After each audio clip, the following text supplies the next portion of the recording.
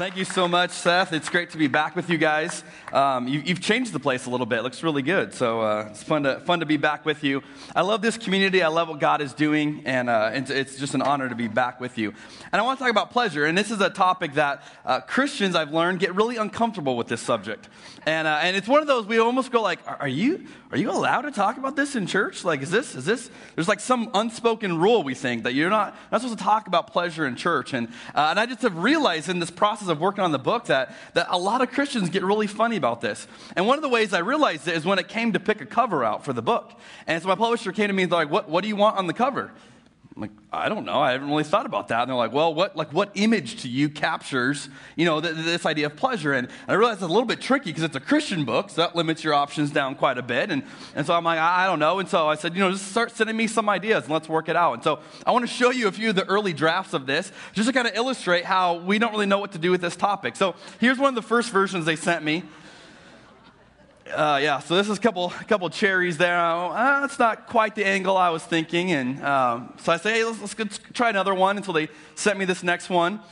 Now, that's beautiful. I mean, I would love to go take a vacation there. The problem is I have no idea what that has to do with anything in the book. And so I said, well, I'm not quite sure the connection there, so let's maybe go a different angle. So then they went like a Greek statue. Like, maybe that was like the idea of pleasure. And I was like, well, I mean, maybe we're getting closer, but we're still not there yet. And so finally we landed on this image, which is, if you look at it closely, it's an apple or a fruit that have two bites out of it. And on each side are a face. So it's a girl's face and a guy's face. A lot of people don't see the faces until you point it out to them. But I think that captures something about, this idea of pleasure. Something's missing and something's kind of incomplete. And so we're trying to redeem it and go back to what does God say about it. And so that's what I want to share with you a little bit today. Now, whenever we talk about pleasure, I can have like a prophetic moment with you here and tell you there's one word that I know comes to your mind. Sex.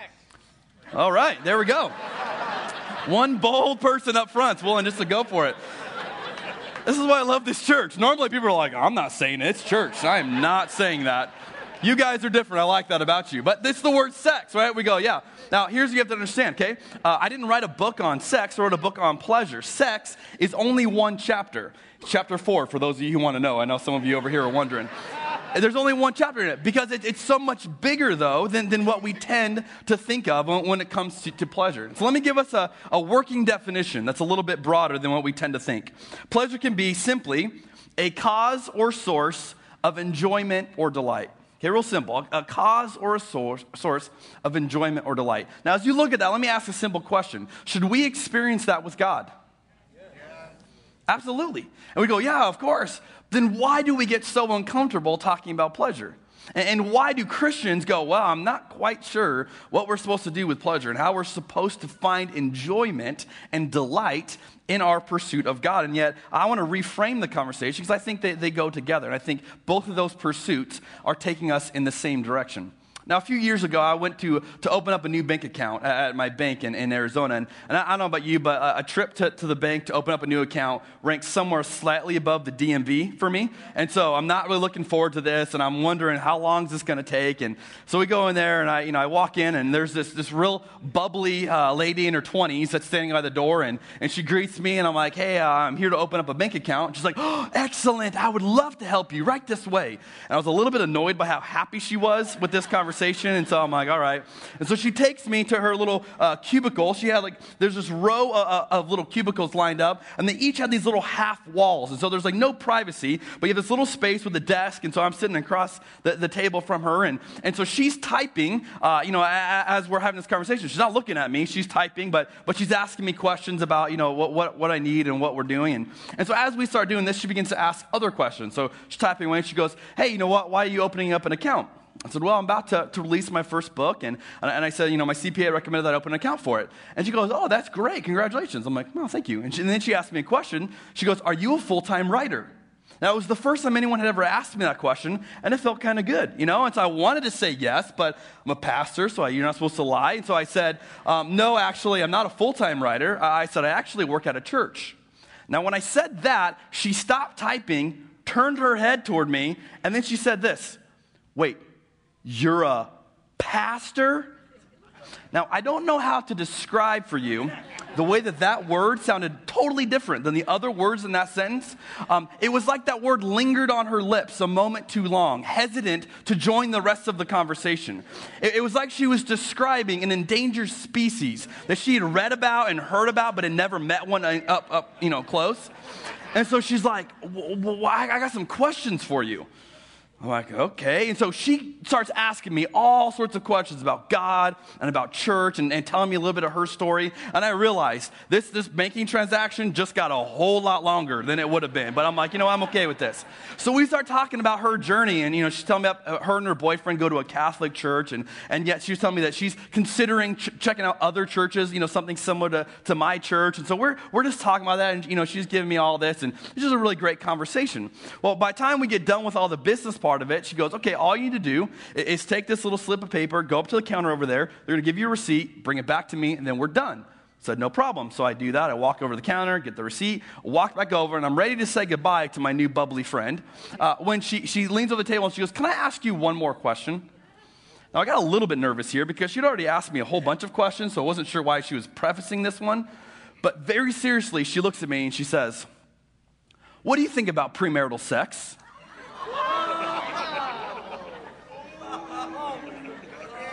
I'm sorry, what did you just say? Now remember, we're in a little row of cubicles. There is no privacy to this conversation at all. I've got customers next to me, other bank employees. I mean, it's like, this is right here. And I'm like, you're really just going to ask me this question?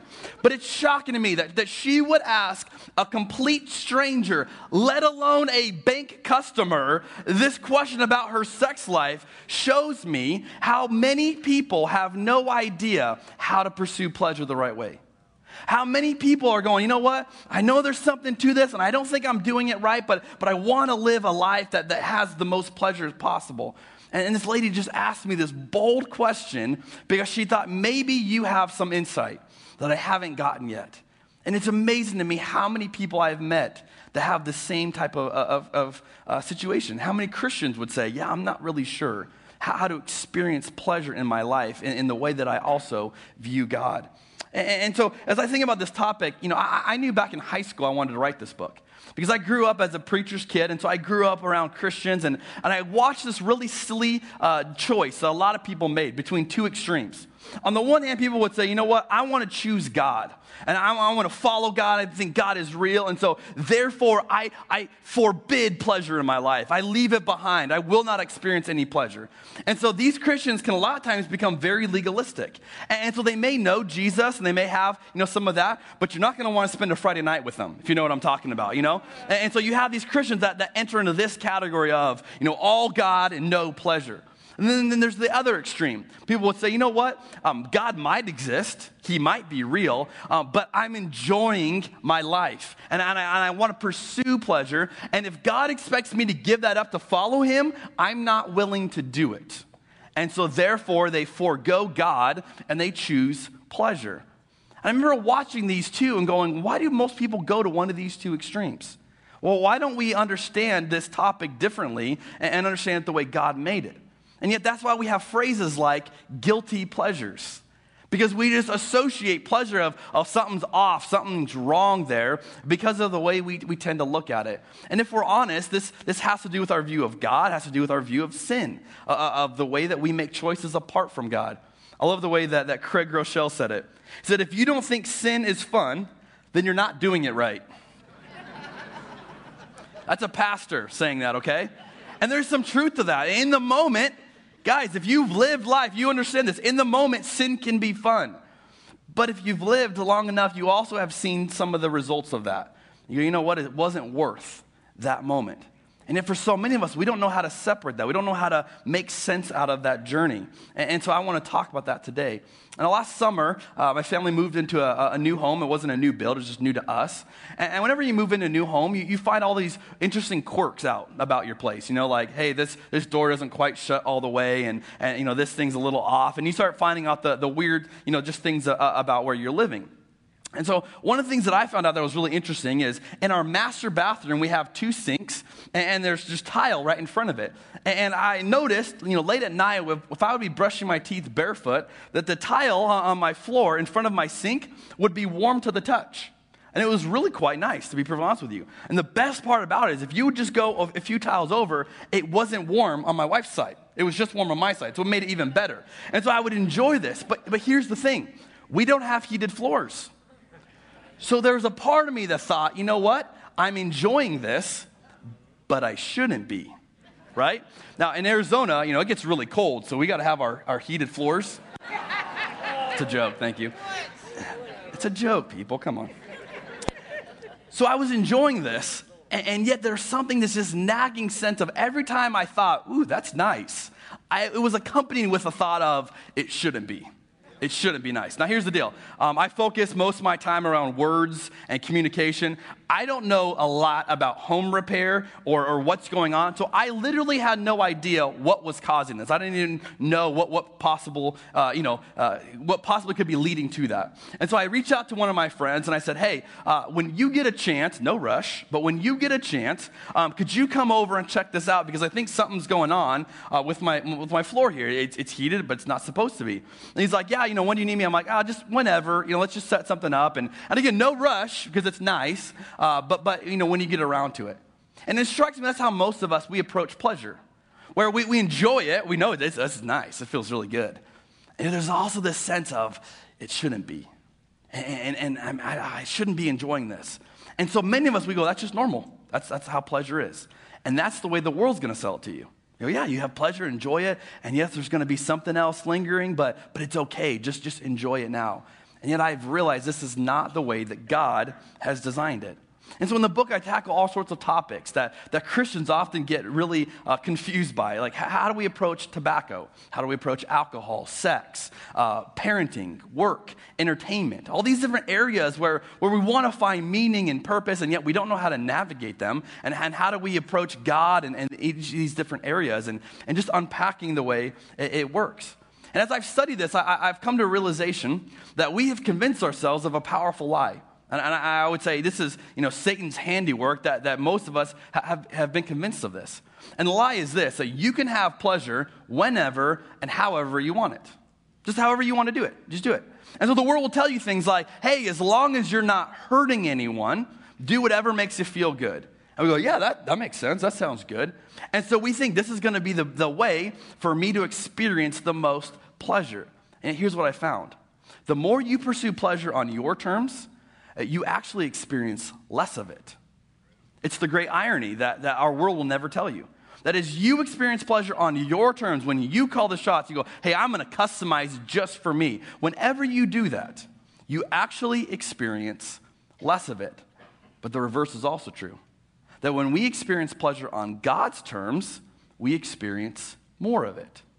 And when we go, God, I'm going to trust you in this area, God says, okay, watch what I will do. Watch how my plan works. Watch how I will take care of you and how I will provide for you. And it's a totally different way of looking at pleasure. Now, I want you to think back to Adam and Eve in the garden. For some of you, this is really easy. Maybe you're very familiar with the story. Maybe you heard the story when you were a kid, or maybe you're just kind of hazy on all the details. Now, if you go back to the story, you have Adam and Eve, these two iconic people in the creation narrative. And they're living in this utopia, this Garden of Eden. Everything is just flawless. It's amazing. It's unbelievable. It is just pleasure all around them. And yet there's one condition that God gives to them. There's one thing he says, as you are enjoying all of this, just don't eat from one tree. That's my only request of you. Now, I don't want you to yell this out. I want you to just think about it to yourself. But can you remember which tree it was? Okay, so some of you are trying to rattle your brains around. Like, okay, it might be really easy for you. You're like, oh, I know exactly what tree it is. Maybe it's a little trickier for you. And you're like, well, I don't really remember. Let me give you some options if you're a little hazy on it, okay? Here's what it could be. Maybe it's a tree of evil. Right? And God's going, look, that fruit embodies everything that I'm against. So don't eat from that fruit because it is literally evil. It could be a tree of evil. Maybe it's a tree of pleasure. And God's like, whoa, you'll enjoy that too much. Don't eat from that because you can't handle that much pleasure. Maybe that's the kind of tree it is. Maybe it's a tree of life. And God's like, hey, I don't want you to experience that. That's the tree. That's off limits. Or if we're honest, maybe it was just some stupid placebo tree that God put there as a joke. Like, let's just see if they do it. I don't know. You might wonder all those. But here's the answer. The tree was none of those that God forbade them to eat. It was the tree of the knowledge of good and evil.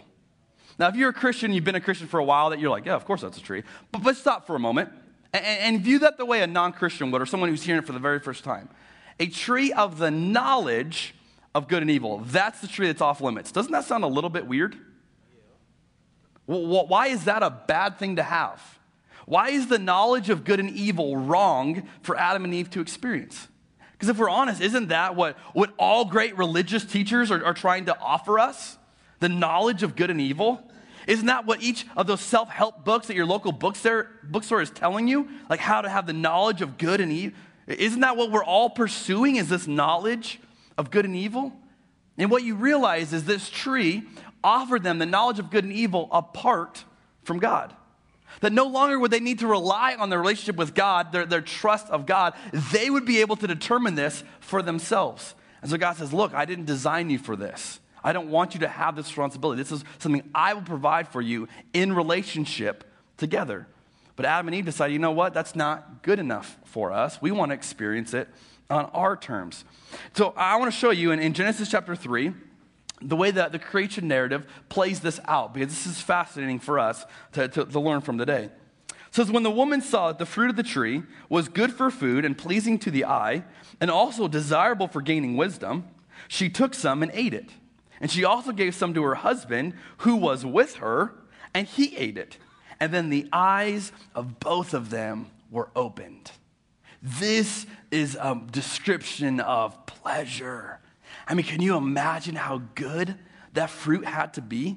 I mean, here's how I envision the scene. It's like, Eve standing there, she takes a bite of it, and she's like, whoa, this is amazing. Adam, are you feeling this? Are you seeing what I'm seeing? Like, Adam, this is amazing. And just having this moment of euphoria, of pleasure. It's like, oh, what have we been missing? This is incredible. And then notice the very next phrase. And they realized they were naked. That's a description of consequences. Immediately after they experience pleasure, bam, something's wrong. We're incomplete. We're missing something. There's something off about us now. They didn't feel that a moment before. But as soon as they experience pleasure on their terms, they also get with it consequences. They immediately follow afterward. And then it says this, so they sewed fig leaves together, and they made coverings for themselves. And then the man and his wife heard the sound of the Lord God as he was walking in the garden in the cool of the day. And they hid from the Lord God among the trees of the garden. And this is a description of shame. And so here in the early pages of Scripture, you have the cycle of pleasure that most of us continue to pursue today. Pleasure on our terms, the consequences, and the shame. And then we wonder why this is so hard for us to reconcile pleasure with God. Because for most of us, when I say pleasure, you think of consequences and shame from past decisions you've made where you have experienced the pleasure on your terms. And so you go, oh, that can't be godly. That can't be something God's okay with because all I had from it was consequences and shame. But this is not the cycle that God intended for us. This is not the cycle God invites us to experience. This is what happens when we pursue pleasure on our terms and we experience less of it. God's saying, look, trust me. Pursue pleasure on my terms and I'll allow you to experience more of it. Now imagine if a year later you could follow up with Adam and Eve. You say, hey guys, I'm just curious. A year now, you've had life outside the Garden of Eden. I'm just curious, would you do it again? Was it worth it? Is life in the wilderness better than life in the garden? I suspect they would say, absolutely not. It was a bad trade. It was a bad deal. That we exchanged something we had no idea we were exchanging, and we would not have done that again. And yet, we fall into the same trap they did over and over again. Every time we say, God, yeah, I know what you're saying to me, but I think I know better. I think I know how to experience pleasure more than you might. And we make the same trap of pleasure on our terms, consequences, and then shame. Now, weeks later, I would find out why the tile was warm in front of my sink. It turns out the reason why is because we had a hot water leak under our foundation. So one day, I'm alone with our 4 kids. My wife was at work. She's a realtor, so she's driving around. And so I'm at home with our kids, and I go to the hallway, and I step, and I hear that sound. And you're like, oh, that's bad. And so I look, and our dog's water dish was right there. And so my first thought was, because the lights weren't all on, I was like, oh, maybe the dog's water dish is leaking. And so I picked the water dish up, and I walk over, and I put that in the kitchen, grab a little towel, put the towel down, think, oh, this will just, soak it up. And it's like, instantly, the towel's fully drenched. And I'm like, whoa, that's a lot of water. So I start flipping the lights on, and I realize it's flooded here. It goes out into the hallway down that way, goes into a closet, goes into our master bedroom. Then I'm like, oh no, my heated floor. I go around into my bathroom, and it is just a pool in my bathroom. And I'm like, oh, this is so bad. This is so bad. And so I'm alone with the kids, and I'm like, I got to figure this out. So I run outside. I shut the water off. I'm grabbing like every towel I can find. I'm trying to soak it up. Meanwhile, my kids are like, slip and slide. This is amazing. Like running up and down the halls. They think it's awesome. And I'm like stressed out trying to get all this cleaned up. And then once I get the problem under control, I shut the water off. I've cleaned it up, all this standing water. I realize I've got to call my wife, Michelle. I've got to tell her what's going on so she can come home and she can kind of prepare herself for this. And so I'm like, she's at work, but I got to call her and tell her. So I get on the phone with her, and I realize I probably got to ease her into this, just because she's driving. And so I'm like, hey, hon, what you doing? She's like, I'm working, driving around, like, what's going on? I'm like, yeah, I just want to see how your day was going. It's good. Why are you calling me? Well, hey, you remember how, like, in our bathroom, how, like, my floor is heated? You remember that? She's like, yeah. I figured out why. She's like, why? I'm like, because we have a hot water leak and our house is flooding. She's like, what? I'm like, yeah, our house is flooding right now. And so I started explaining this to her. Now, here's the best part of this story.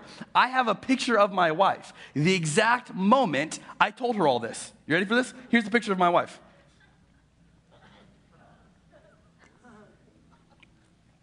In case you can't figure that out, that's a photo radar ticket.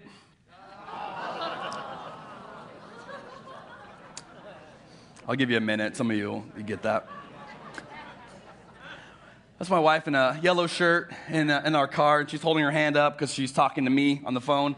And so here's the way the conversation went. I'm like, honey, our house is flooded. It's really bad. You got to get home. And she's like, I just got a photo radar ticket. I'm like, God, why? Why are you letting all this happen at once? And it's like, oh, this is so bad. Just get home. And so it's just like stacking on top of each other. She gets a ticket. Our house is flooded. We have to have an emergency plumber come out there. He's like, hey, it's your hot water. I got to shut your hot water off. I'm like, hey, no big deal. We can handle hot water. No hot water for a couple days. Until I realize your kids start getting really smelly without bathing. And so then we're having to like shuttle our kids to other people's houses to bathe them. And it's like this whole ordeal. It takes like a week until someone can come out there and look at it. And then they're like, yeah, we have to figure out where the leak is. And we think it's underneath your sink, your double sink.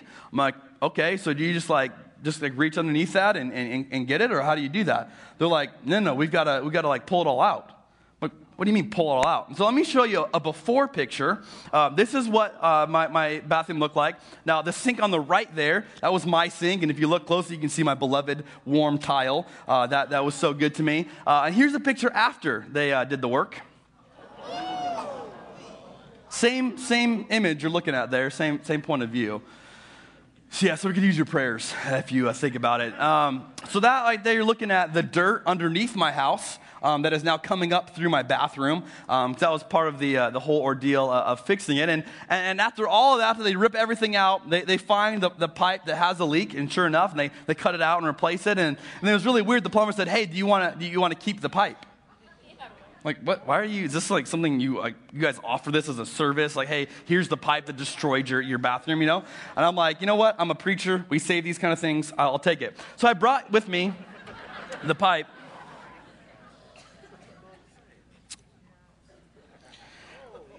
Now, right here, I don't know if you can see this. There's a little hole. You couldn't even fit a pencil through this hole. That is the little leak that caused the warm floor that I enjoyed, and also caused the forced renovation of my bathroom that cost me thousands of dollars to have to do. And I've had a lot of time to think deeply about this pipe and to wrestle with God about this, and we've had a lot of conversations about it. And here's my epiphany that I've arrived at after all of this. Okay, you ready for this? The pleasure of the heat on my floor is not worth the leak in my house. Can I get an amen? Amen. The pleasure of the heat on my floor is not worth the leak in my house. And here's the bigger epiphany. I do this all the time. I bet you do too. Every single time we say, God, yeah, I know better than you. God, hey, I can figure out good and evil. I can decide what's best for me. God, I know better than what you're saying. We make a very bad deal. And every single time we do this, I think God goes, why would you make that trade? Why would you do that? We go, oh, God, no, but I got this figured out. I know better. See, every single time we say, God, there's something here that you just don't understand. Like, I know better than you. Just trust me. And every single time we choose pleasure on our terms. We go, oh, this feels good. See, God, I told you, this is right. And yet you know there's a leak coming. You know there's something else coming. God's going, this is not the way I designed you. This is not the life I intend for you. I have something so much better. I love the way that C.S. Lewis said it. He said, all get what they want. They do not always like it. The reality is that God will let you choose whatever you want. And shockingly, he'll let you choose something other than him. And see, if I was God and I was all powerful, I might just make people go, hey, here's what's best for you. I'm just going to make you do it because this is what's best for you. But God, in his sovereignty and his power, says, you know what, I'm going to let you choose. If you want to choose something else, you want to choose a momentary pleasure on your terms, I'll let you do it. But I'll be heartbroken over it because you're getting less pleasure, less out of life than I have intended for you. And yet, so many of us do this all the time. But by pursuing pleasure on God's terms, we actually experience more of it. So what would it take for us to do this differently, to live and experience God and pleasure? I think it would take a radical trust in Jesus. Not just a, hey, Jesus, you're good, we like you, but a radical trust where we think that God is so much like Jesus, that he is so good that anything he would ask of us is always going to be good. And here's the problem I've realized. Why we might say that at church and go, oh, yeah, that's what I believe. That's not our default position. Our default position with the world, which then gets assumed onto God, is one of mistrust. Oh, what are you trying to sell me? What are you trying to get from me? And so we have this barrier up against us. A few months back, I was renting a car. I was traveling. I don't remember where I was, but I was renting a car. And if you've rented a car before, you know that there's a lot of upselling they try to do to you of like all these extra things that they can tack on. And so I'm a little hesitant whenever I go into a situation because I know what's going to get asked of me. So I'm renting my car, and the lady says to me all these questions. I'm like, no, I don't need that. And then she says, do you want a charger? I'm like, no, I don't want a charger. Thinking, I brought a phone charger with me. Who doesn't carry a phone charger these days? I've got this. Like, I don't need it. And so she looks at me and she goes, you don't want a charger? I'm like, look, lady, I used to work in sales. I know what you're doing here. Trying to upsell me, make me think I need this. I don't need this. I have a charger in my bag. I'm totally good. So I'm like, no, I don't want a charger. And then she gives me this really weird look, the kind of look where you stop and you think, am I missing something here? And so I look at her and I'm pausing for a second, and then it dawns on me. I say to her, are you talking about a Dodge Charger? And she's like, yes, I'm trying to give you a free upgrade. Then yes, I will take that car. But here's the reality. I don't assume that she's trying to give me a free upgrade. I assume she's trying to sell me something and that it's in her best interest. And so because we interact with people like that, we assume that's how God is. And so when we go to God, we go, oh, got to be careful. You don't know what God's going to ask of you. He might make you move to Africa, or he's going to ask for a bunch of your money or make you serve at a church. And we start going, oh, whoa. And God's going, really? I'm trying to give you a free upgrade. Why are you saying no to this? And so God's going, look, come on. Bring all that you are to me and watch what I do with it. You think you're going to get something better somewhere else? You're not, because God is the source of pleasure. And that's why in the book, I spend 2 chapters just on our view of God. Because what I have realized is if you don't think God is good, and you don't think God looks like Jesus, you're never going to get to the conclusion that God created pleasure and knows how to get the most out of it. But if you can connect those together and you start seeing God as this beautiful, sacrificial person of Jesus Christ, you start going, wow, I'm crazy if I don't trust him. I'm crazy if I don't submit every area of my life to him because he knows what's best for me. And if you read the Bible and you experience this Christian journey and you're not getting that view of God, you're missing something. I gotta be honest, one of the reasons I love this church is because you guys hear this view of God all the time. And sadly, it's not normal in a lot of churches today. But you hear this beautiful, Jesus-looking God all the time, and I hope you embrace it. I hope you realize that's who he really is, because that is what is required for you to submit to him. If you don't think he's that good, you'll have a hard time trusting him in all these areas. This is why Jesus says in John 10, the thief comes only to steal and kill and destroy. This is my hesitancy of you're trying to sell me something, trying to push something on me. He says, no. I have come that they may have life and have it to the full. I'm going to give you more pleasure than you know what to do with if you would just trust me. And this is not a prosperity gospel of, oh, if I do this, my kids will start behaving, I'll get a promotion at work, and all my bills will be paid. No. God's going, look, I got an upside down kingdom that will not make sense to you. I'll ask you to do things that will be so radically different from the culture around you. That you go, God, if I don't think you're good, I can't get through this. And God's going, trust me. Watch what I do. Watch the worst situation you can imagine and watch what I do with it. Watch a situation that looks hopeless and watch how I redeem it. Watch how I turn a broken story into a beautiful story of hope through the gospel. And this is the message God is calling us to. And so if we live a boring faith, it is our fault. Blame us for it. God is inviting us into an incredible experience if we would trust him. By pursuing pleasure on God's terms, we experience more of it, and we experience him as we trust him. I want to close by returning to the story I began with. My bubbly bank teller who asked me the awkward question, what do you think about premarital sex? I don't know what you would say to her in that moment. I don't know if you would quote a verse to her. I don't know if you would tell her, oh, here's what you should be doing, and here's what you shouldn't be doing. And I don't know if you'd give her a speech or how you would answer that. But as I thought in that moment, I just kind of got quiet and I realized here's an opportunity that I have to hopefully try to speak truth into her life. So I looked at her and I said, let me just guess. Based on what you've already shared with me, here's my guess, is that you live with your boyfriend, you guys are sleeping together, not to create a family, and you probably feel pretty guilty about it. Now when I said this, her eyes got really big, and she looked at me like Dr. Phil had just gazed into her soul. I'm like, and she's like, that's exactly how I feel. I said, okay, here's the deal then. Here's what I think you need to hear. God's not mad at you. He's not angry with you. He's not wanting to punish you. God is sad for you because you are making a decision. You're making a trade that is in your, not in your best interest.